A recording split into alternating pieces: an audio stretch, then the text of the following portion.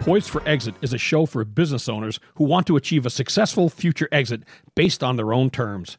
Your business exit will likely be the biggest financial transaction of your life, and for most, you'll have one shot at doing it right. The topics and guests we feature and the stories they share will provide valuable ideas and strategies to improve operations and grow enterprise value so you can achieve the best possible exit outcome. Now here's your host, Julie Keys. Welcome, everybody, to Poised for Exit, the podcast show for business owners. In today's episode, we are going to be speaking with the director of business owner transition services with a very large accounting and advisory firm. But first, we're going to hear from our show sponsors, Sunbelt Business Advisors, JAK CPAs, and Keys Strategies. You wouldn't go deep-sea fishing without a guide or skydive without an instructor. So don't sell your business without a broker. Now is a great time to sell a business. Many are selling at a premium. Contact a business broker at sunbeltminnesota.com or call Sunbelt Business Advisors at 612-455-0880 and get a free confidential business valuation so you'll know what your business might be worth. Because selling your business is the biggest financial decision you may ever make. There is a record number of buyers looking for businesses right now. It is a seller's market. You could list, sell, and get more for your business now and start the next successful chapter of your life. Call 612-455-0880 today or visit sunbeltminnesota.com, Minnesota's largest seller of companies. 612-455-0880, sunbeltminnesota.com. For business owners, it can be overwhelming to start planning a transition or exit strategy, but it's so important to avoid unwanted outcomes and unexpected tax bills. The CPAs at JAK, John A. Knutson & Company, can guide you and help make sense of the numbers. Our firm was established over 90 years ago, and we've assisted countless companies with ownership transitions. Leaving your business is a process that takes time. So contact us today to discuss your situation. Visit our website at jakcpa.com. That's jakcpa.com. Hey, Poised for Exit listeners, let me tell you about an exciting new program that I produced for business owners called Business Transition Readiness Program. The Business Transition Readiness Program, or BTR for short, is an online, self-paced, cost-effective way for you, the business owner, to gain an understanding of what exit planning is, who's involved, and how to get started with the process. Learn more about this timely program now at poisedforexit.com. Use promo code BTR50 to receive $50 off your course registration. Ladies and gentlemen, we are here today with Heather Parpst, who is the Director of Owner Transition Services with Clifton Larson Allen. Heather, welcome to Poised for Exit. Hi, Julie. Thank you. Thanks for joining us today. This is an honor for me to have you on the show, not only because of the work that you do, but because of the background that you have and because you're, a fellow CEPA like me, Certified Exit Planning Advisor. And a very accomplished woman business advisor. So happy to have you here. I'm excited to get diving in. Oh, Julie, thank you. Coming from you, that means a lot. Well, that's mutual there. So first, before we get started, though, Heather, and the subject matter is very timely, and lots of listeners out there are really interested in listening about, the work that you do with transition services, especially when it comes to family business. But how did you get there? Let's talk about your background and the work that you've been doing and like what it was that compelled you to do this work, along okay. the path. Okay. Yeah. So my career started in counseling and psychology. My original plan was to be a psychologist. I was going to save the world, started out on that path and started to burn out pretty quickly in that field. And so I decided to transition over into the business world. And just through a series of events, I ended up co-owner of an IT services firm and was with my then husband. And so we had that firm for, probably about 8 years. It started out as just a one-person operation, and we scaled it up and sold that. And then from there, I said, okay, that was an interesting ride, right? No background in business. What was I doing there? But what I learned through that process was that I loved the business side of things, like growing a firm, growing a team. I love the leadership elements of it, and I love the behavior side too. And so I wanted to combine those two. So I said, well, it makes sense for me to go into consulting and coaching. So I did that for a little while on my own, worked with some family businesses there, and then was snapped up by a management consulting firm. And that's really where I got my sea legs, I feel, on the consulting side of things. And so it was a pretty wild ride. They had me doing a lot of different types of work. So I did everything from strategic planning to executive coaching. And I was coaching, these small 1-2 person operations up into, Fortune 500s. Wow. And then we were doing culture work and culture transformation, leadership training. It was great. It was really cool. And then towards, I'd been there for a little while, and my CEO, he was like, Heather, you've got this, you've actually sold a company, and we really want to build out this business transition service. Can you take point on that? So I said, sure. So I spent the next couple of years working with them to build out their business transition services model. And that's really where we brought in another partner, and he had a lot of expertise in family business. And so I really started working with him on the family business side, on the business transition side. And then I got my SEPA, which was a really cool additional perspective. And so I was able to fold in, the owner side of that as well. So that's kind of a quick version of the journey. It's been a weird one, I'll say that, but here I am. Well, what a background, though. I mean, when you think about the work that you do, especially in family business, and having that psychology background, that has to help you with de-escalating issues, helping people think through things, go a little bit deeper, just having that whole softer side conversation, because it's essential to the work that we do, right? And not everything that we do is a tactical, technical work on the practice side, although there's a lot of it, but there's also a lot of the soft side that, a lot of advisors don't even want to go there. Yeah, and I think that that's unfortunate because really, sometimes you have to go there. You have to kind of walk through that stuff to really get them to a point where they're even willing to consider change. Yeah. And I think that there's a lot of missed opportunities across the board in all aspects of business because they're not willing to have those conversations or lean into. And when I say they, I'm talking about not just the families themselves, but the advisors. They're not willing to lean into that and really, kind of get their feet dirty a little bit and dig into some of that stuff. And that's really where the change happens, in my opinion. So yes, it's been an asset in a lot of ways. Sometimes I kind of wish I didn't see the things I see that other people might miss. Sure. But overall, it's been a huge advantage for me. I'm sure that it has. Now, as we talk about owner transition and the work that you're doing at CLA, I'm sure that you are having very deep conversations with clients about choosing a successor. So yes. Let's talk about how you go about that with them. So one of the things I do right off the bat is a lot of times, so Julie, sometimes they'll come to me and they say, yes, we know exactly who our successor is. Mm-hmm. Sometimes they're really still on the fence. Do we want to do an outside sale? We think we may have 1 or 2 people in the organization that might be a good fit. Mm-hmm. And so regardless of what the situation is, one of the first things I tell them to do is say, look at this as a windshield exercise as opposed to a rear view mirror exercise. Mm-hmm. So really look at what the organization is going to need moving forward, not what got it to this point. I think that's really critical. One of the questions I like to ask owners is, how has your job changed since you started the company? And that immediately starts to get them thinking like, oh yeah, there has been quite a lot that's happened in the last, 20, 30 years since I, started this or took over or whatever. So that starts to get them thinking that, yes, there is, it's going to look different moving forward. So thinking through that and then saying, okay, these are the challenges that this leader might face. These are the skill sets that I think this organization is going to need moving forward, the competencies that they may need moving forward. And then you take all of that, you make a list, and then you say, okay, these are my potential candidates.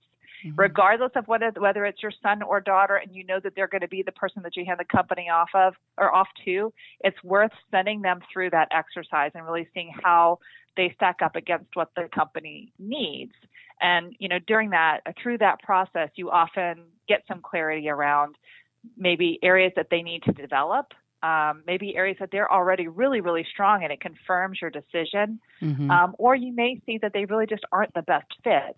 But that's one of the first things we do is just walk them through that exercise. Brilliant.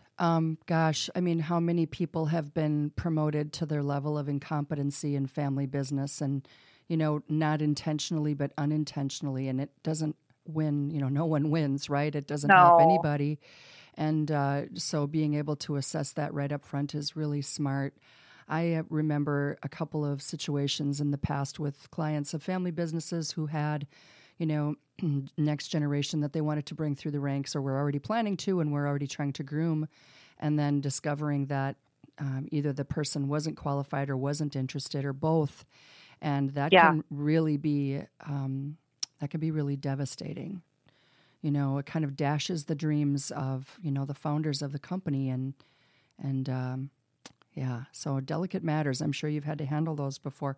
What are some of the things, though, when you think about everything that has to happen in a transition situation, what are some of those things that you really wish the owners actually knew instead of having to learn the hard way or having, rude awakening from what you tell them? Just the way they approach it, I think there's this shroud of secrecy that business owners often hold on to, and that can really get them into trouble. So one piece is really just having conversations with these potential successors. I think, they make these plans in their head and we'll have conversations and say, well, yeah, I'm pretty sure I want, George to take over the company, but George has no idea. So George is on this trajectory. He really wants to grow his career. He's been working with Bob for, 10 years now, and Bob's never said a peep about potentially allowing George to step into that role. Right. So over time, he goes for plan B, and then the owner's left in a lurch. So that's one frustrating thing I see a lot. When it comes to family businesses, something that I notice a lot is this, and I think sometimes it happens with smaller companies. Maybe they just don't, they're so, the business is their life, and they look at ownership and employment kind of as one and the same.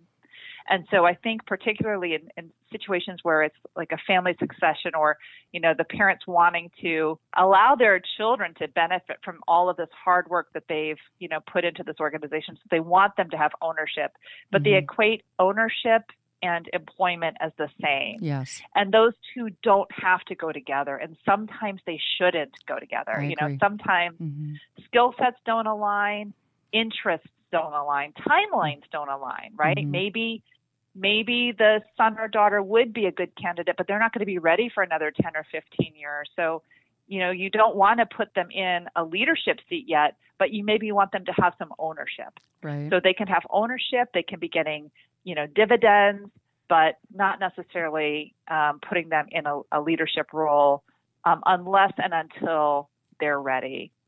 Another thing that I think is important is this idea of parents in particular wanting things to be fair for their children. Yeah. And so they, in their minds, they equate fair as equal. Yes.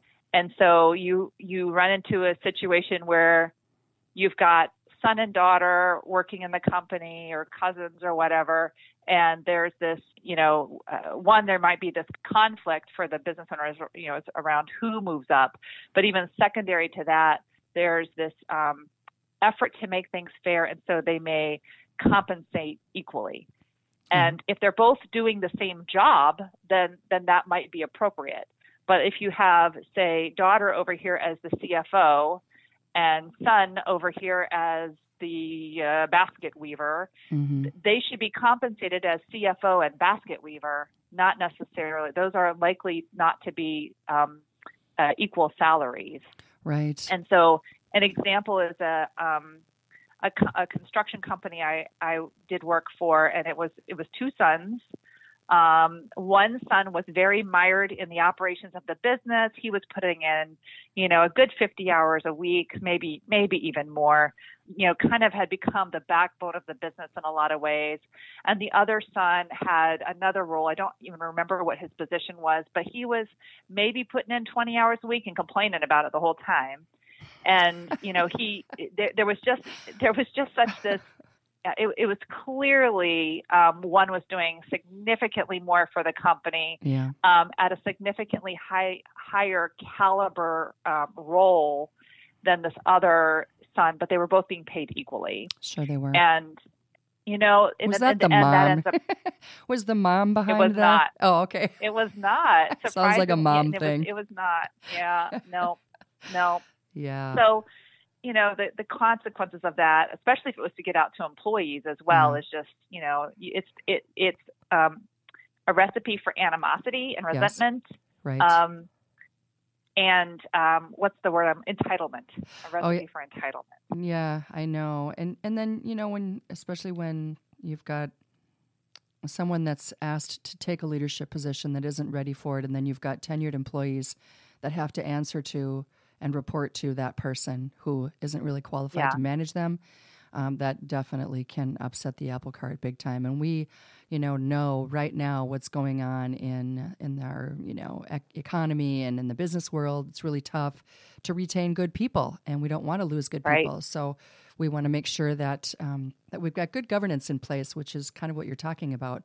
I'm assuming that you help with handling governance, which is huge in family business. Yeah, absolutely. That's another whole conversation that we could have. And, so let's keep going with the stories. Maybe one more story. I'm sure that you've got, an example of how a business owner can get in their own way. I mean, I've been working with business owners for a long time myself. I've been a business owner for a long time, just like you. We have similar, startup like with the husband and wife kind of thing.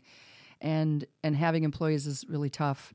But share a story with how, what are the most common ways that an owner can get in their own way? Because sometimes when listeners hear these stories, it kind of mirrors their own situation. And I think for us as human beings, we learn so much from stories. So, gosh, try to pick just one, Julie. I think one of the biggest ways that business owners get in their own way, and it sounds awful to say, but they just don't leave.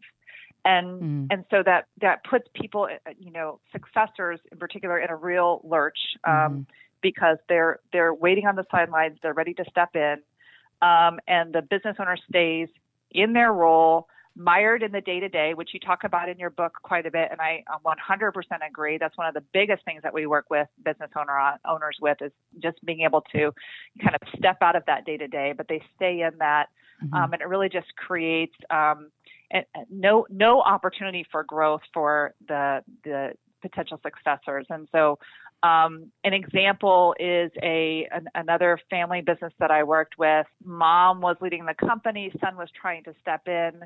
Mom would not let go, would not relinquish responsibility in any way. And the consequence of that was the son was never able to really build his skills to be able to lead the company. And so as time went on, it became a real struggle because Mom's health started to decline and her ability to lead the organization kind of started to decline as well. And he just was really trying to struggle to keep this company afloat and building process and procedure around her, just to keep things running. And so that's more of a not so good story about that, but that happens more often than I'd like to admit. Yeah, and you see, like we talked about before, the ripple effect of those decisions of not taking action and resisting and digging in your heels is really detrimental for everybody, including the employees, the legacy of the business and so on. So that was a good example. I appreciate you sharing that. So let's flip it over now. We've been talking about the owners and dilemmas with them, and I lived a lot of that myself, so I'm not pointing any fingers. They come right back at me when I look back on those years of, not wanting to leave. But I had to, we had a buyer, for heaven's sake. I wasn't going to be able to stay. But there is something about being a founder and having it be part of who you are and your identity that is very real, not tangible, but very real for men and women. But on the flip side, though, when you're trying to groom a successor and prepare someone to take over, what does that look like on your end? So I think one piece, again, is doing that initial, preparatory work to really identify what the organization is going to need moving forward. We already talked about that. And I encourage owners to get information from other people in the organization. I had one guy owned a construction company, and he went as far as having me as part of the discovery process for his owner transition planning to interview key leaders in his organization to determine who they felt would be a good successor and what the skills and traits of the successor should be. And that was incredibly helpful for them and also got them to buy into that process, right? So having a really clear understanding of what that new leader is gonna need, and then building out a development, folding them in, as I mentioned before, like letting them know that they may be the potential successor, and then building a leadership development, plan around them that really includes building out those skills, identifying what they enjoy about the organization and figuring out how to capitalize on their skills in that way. Looking for ways to really challenge them, giving them special projects where they can, excel and build on those skills.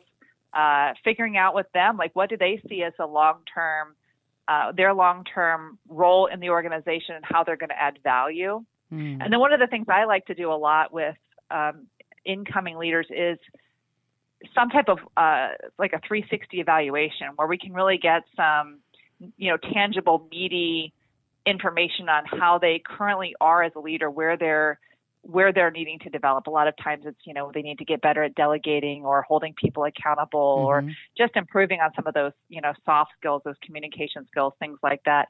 So building out a leadership development plan, and then having them work with somebody that's going to hold them accountable and set specific deliverables and measurables so that you can see them progressing. Yes. Because there's nothing worse than to say you're going to transition your company to somebody, and then 6 months, a year out before you're ready to transition, and you find out that they are really just not ready at all. So moving them through that process holds everybody accountable and helps set them up to be successful. That sounds amazing. And wouldn't it be great if they all followed that advice?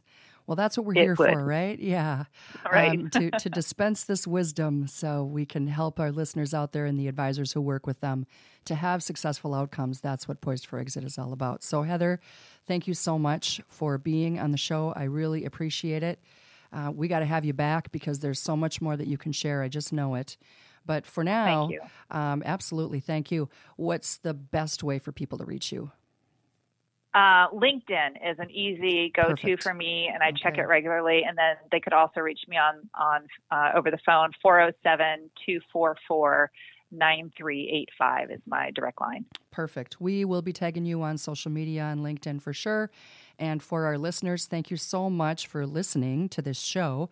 Please share it and follow us on your favorite platforms and subscribe and review and all those good things. We really, really appreciate it. And join us again next time as well.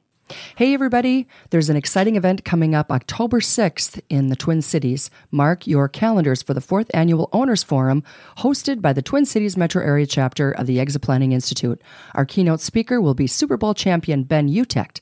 Ben is going to speak to us about how a strong company culture drives enterprise value. You won't want to miss this. For more information, check out the link in our show notes for this episode.